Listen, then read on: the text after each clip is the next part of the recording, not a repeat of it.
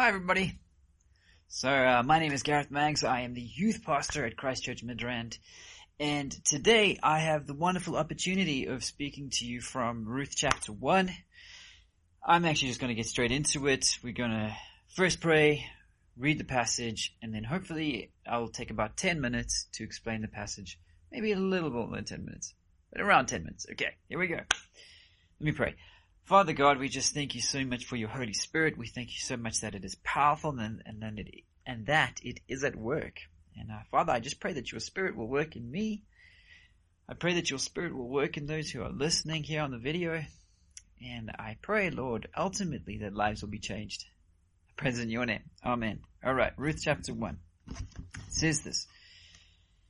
In the days when the judges ruled, there was a famine in the land. And a man of Bethlehem in Judah went to sojourn in the country of Moab, he and his wife and his 2 sons. The name of the man was Elimelech, and the name of his wife Naomi, and the names of his 2 sons were Mahlon and Chilion. They were Ephrathites from Bethlehem in Judah. They went into the country of Moab and remained there. But Elimelech, the husband of Naomi, died, and she was left with her 2 sons.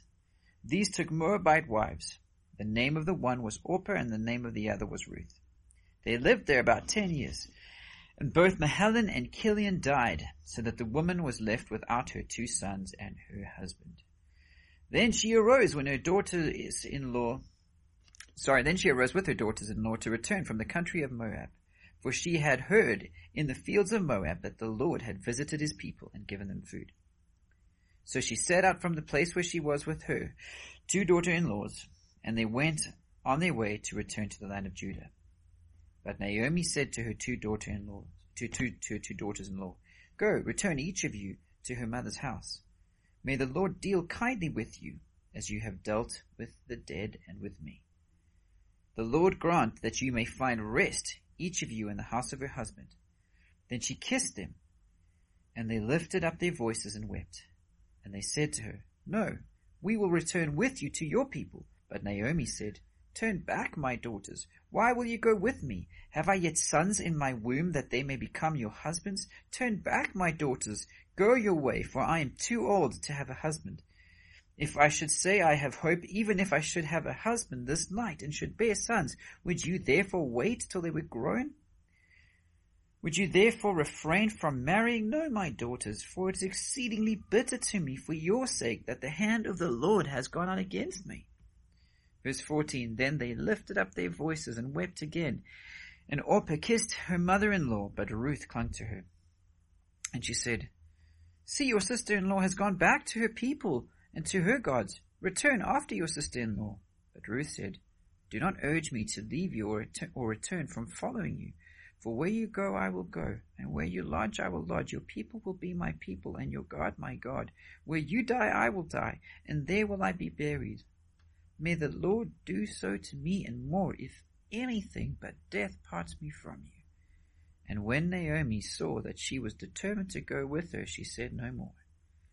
So the 2 of them went on until they came to Bethlehem.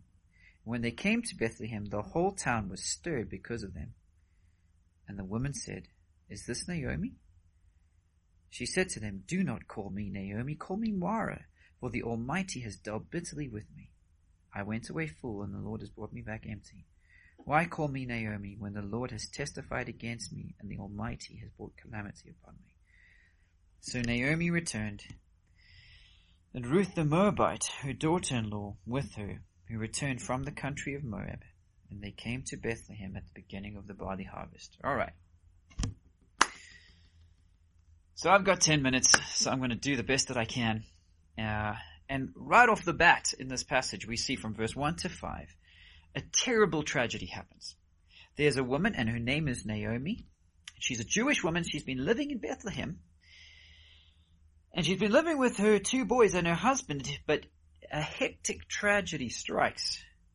She loses her husband and her 2 boys. They die. Now, if you've lost 3 family members, or even more than that, you know just how hectic this is. It's even hectic to lose 1 person, but to lose 3 is really hectic. But that's not the end of her tragedy. It gets worse. So she is a woman who is living in a male-dominated society. And women back then, if you lost your husband, you could no longer keep your property because it wasn't yours. And so what would happen is your deceased husband's relatives would marry you. At least one of them would marry you so that you could keep your property. So this woman is really in a tragic situation. She's lost the 3 men in her life, but not only that, she's homeless. And she's looking after her 2 daughter-in-laws, Ruth and Orpah. And we can see that Naomi has really hit rock bottom in her life, because if you look in verse 20, this is how she describes her situation. She's chatting to some woman, and she says to them, "Do not call me Naomi, which means sweet or pleasant. Call me Mara, which means bitter, for the Almighty has dealt very bitterly with me. I went away full, but the Lord has brought me back empty. Why call me Naomi when the Lord has testified against me and the Almighty has brought calamity upon me?" She says something similar in verse 13. And I think many of us can actually identify with Naomi here. We all know what it's like to be in this situation. When your suffering is so bad that you actually feel empty. Like you're just a shell of the person that you once were. And if you're not going through this now, I can bet you probably have a friend who is. A person who is not the same as what they used to be. Like something, like they're empty inside. Like Naomi, they were once sweet, but now they've become bitter. In other words, they were once in a good place, but now they seem to be living in darkness. They don't laugh as much anymore, or talk as much as they used to, or something is just different from the bright person that they once were. This is because of their situation. It's been so tough that they can't bear to stand under the weight of their suffering. And so their suffering crushes them, and with it, their spirit is crushed as well. They've got nothing left to give. And you might be feeling like that. You might be feeling empty. So Naomi is not in a good state, and she realizes that she needs to do something about this. So when she hears that the Lord has blessed her people back home in Judah with food, she decides, let me go that way. Maybe, just maybe, I can get my life sorted out again. So she sets off on her journey from Moab back to Judah, and on her way, while she's walking, she has this realization. Her daughter-in-laws would be better off in their hometown of Moab instead of coming with Naomi to Judah. She looks at them and she kind of says, "Are you guys going to come with me and wait until I get married again, and then wait some more until I have kids, and then wait some more until those boys that I have are grown up so you can marry them?" No, that's nonsense. So she says, go back to Moab. And there's another kind of logical reason why she does this, and it's because back then there was quite a xenophobia between between the Jews and the Moabites. The Jews didn't really like the Moabites that much. And so there's another safety reason behind Naomi doing what she's doing. She just wants to look after her daughter-in-laws. But every time she says, go back, they keep saying over and over, no, we'll go with you. And eventually Orpah caves and she says, that's it, I'm heading back to Moab. But Ruth doesn't. And it's not wrong for Orpah to go back. But what is incredible about Ruth is Ruth's reason for staying. She stays because she has this incredible love for Naomi. Look how it's described in verse 16. But Ruth says, and you can kind of imagine when Ruth says this, that she's putting her foot down. She says, do not urge me to leave you or to return from following you. For where you go, I will go. And where you lodge, I will lodge. Your people shall be my people, and your God my God. Where you die, I will die, and there will I be buried. And may the Lord do so to me and more. Also, if anything but death parts me from you. What incredible words. I mean, just imagine for a second. Imagine if someone said those words to you. If someone was that other person centered, that they said these words to you, where you go, I will go. Where you lodge, I will lodge. Your people shall be my people, and your God my God. Where you die, verse 17, there I will be buried. I mean, those are such powerful words. But not only does Ruth love Naomi with these words, but she actually makes an oath. She says this. She says, may the Lord deal with me, as verse 17, if anything but death parts me from you. May the Lord deal with me if anything but death parts me from you. One of the reasons I love these verses in the Bible is because in our culture, here's what we do. We settle. We settle for the words, I love you. What do I mean by that? When you watch a movie, they always hype up to that moment where the two lead characters are looking at each other in the eyes, and the one character says to the other character, but I love you. And at that moment, the violence kick in, and the whole movie reaches a climax, and the two people kiss, and you can hear one of the white girls in the back of the cinema going, "Aww, they really love each other." It's at that point in the movie, before the kiss, when the guy says, I love you, that I just want to step into the movie and I just want to go, hold on, wait. Stop, Romeo. What do you mean when you say the words, I love you? Are you just saying them because some chemical reaction has gone off inside your body and it's developed these emotions, and these emotions have spilled out into mere words? Or are you really committed? Will you be there by her side when she has tubes sticking in her because she's in the hospital? Will you be there if it means you can't do the things that you love because you're putting her first? Will you be there even if her personality changes and she's not the same? Will you be there? What do you mean by I love you? Are you just saying that because it's mere emotion? Or are you committed? See, Ruth in this passage doesn't just say I love you. She doesn't settle for cheap words. She says what she truly means. And what she means is she will give her life for Naomi.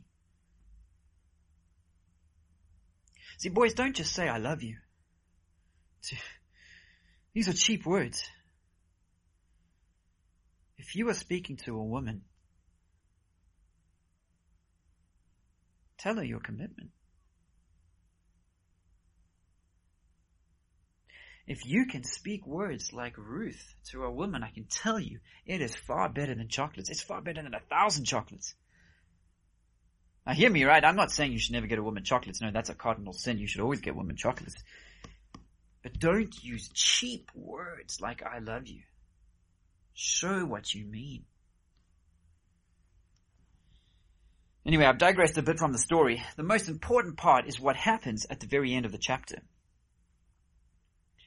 Naomi finally enters the town, and when the woman of the town greets her, she says what we looked at earlier. She says, don't call me Naomi, call me Mara. Now when you get to this part of the story, you totally get Naomi's words when she blames God for her struggles. She says in verse 20, that the Almighty has dealt bitterly with me. In verse 21, she says, the Lord has brought me back empty.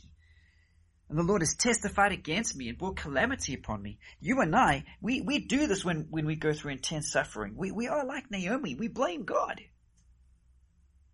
But something you've got to see in Ruth chapter 1 is you've got to ask yourself this. Why did the author choose to put in that conversation between Ruth and Naomi just before Naomi enters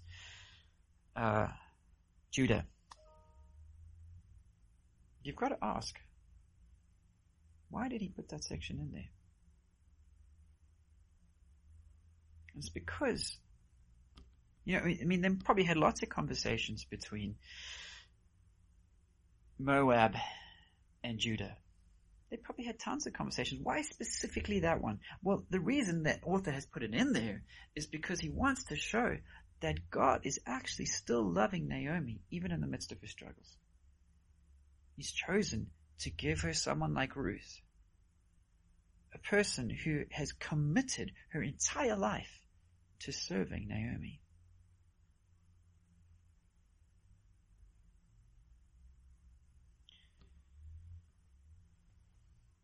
See, Naomi, when she had told the woman to call her Mara,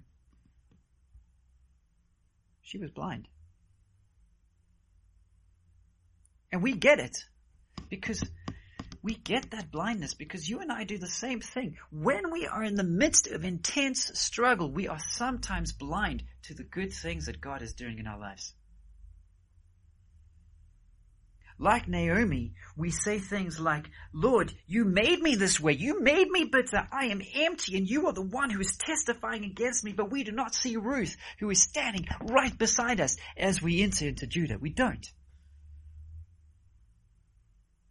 And you might be in a situation where you are saying similar words to the Lord. You are shouting out to him saying, God, why have you left me in this state? What are you doing? And you completely forget about the friend who has been beside you the entire time. You don't see the person who has been praying for you the entire time.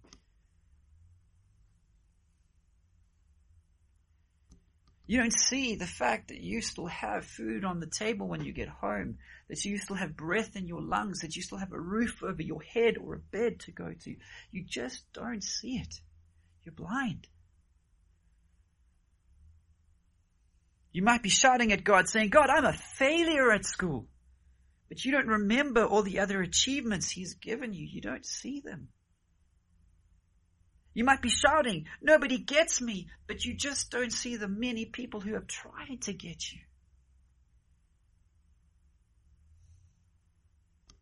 We suffer because we become blind. And the one thing that we become the most blind to is God Himself. Because we shout, God, you don't love me.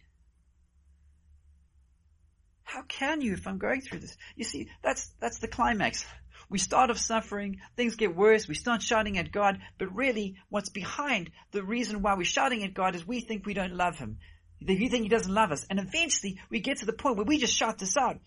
We just shout, God, why don't you love me? We just get to the point.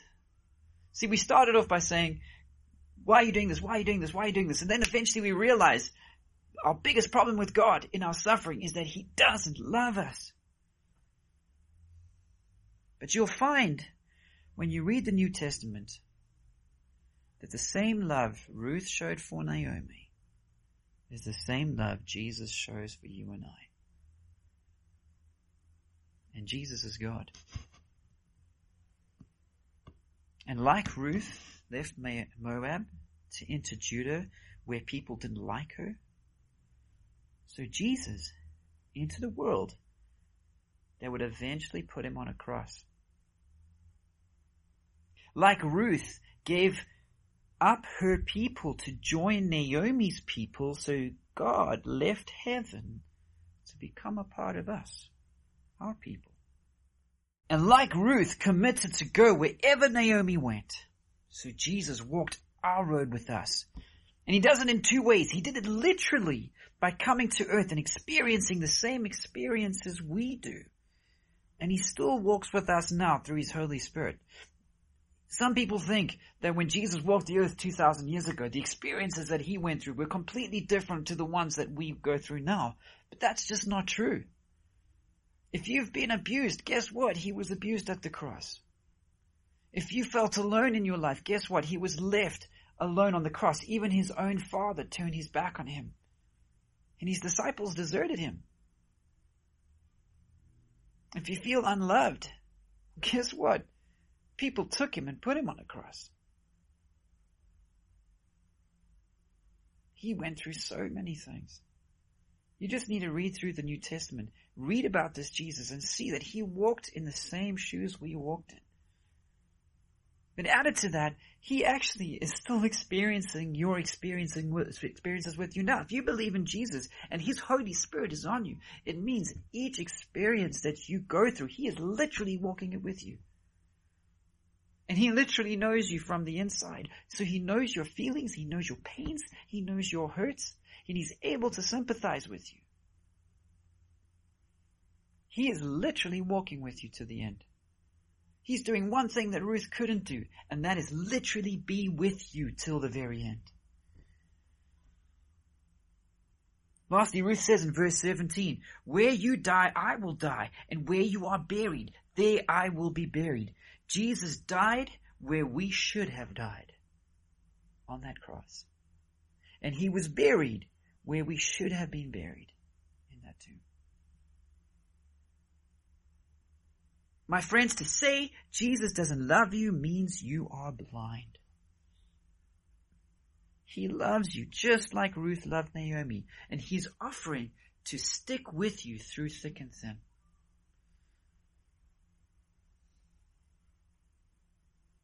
When I was in high school, I didn't have it easy. Exams to me felt like hell because I suffered from severe anxiety.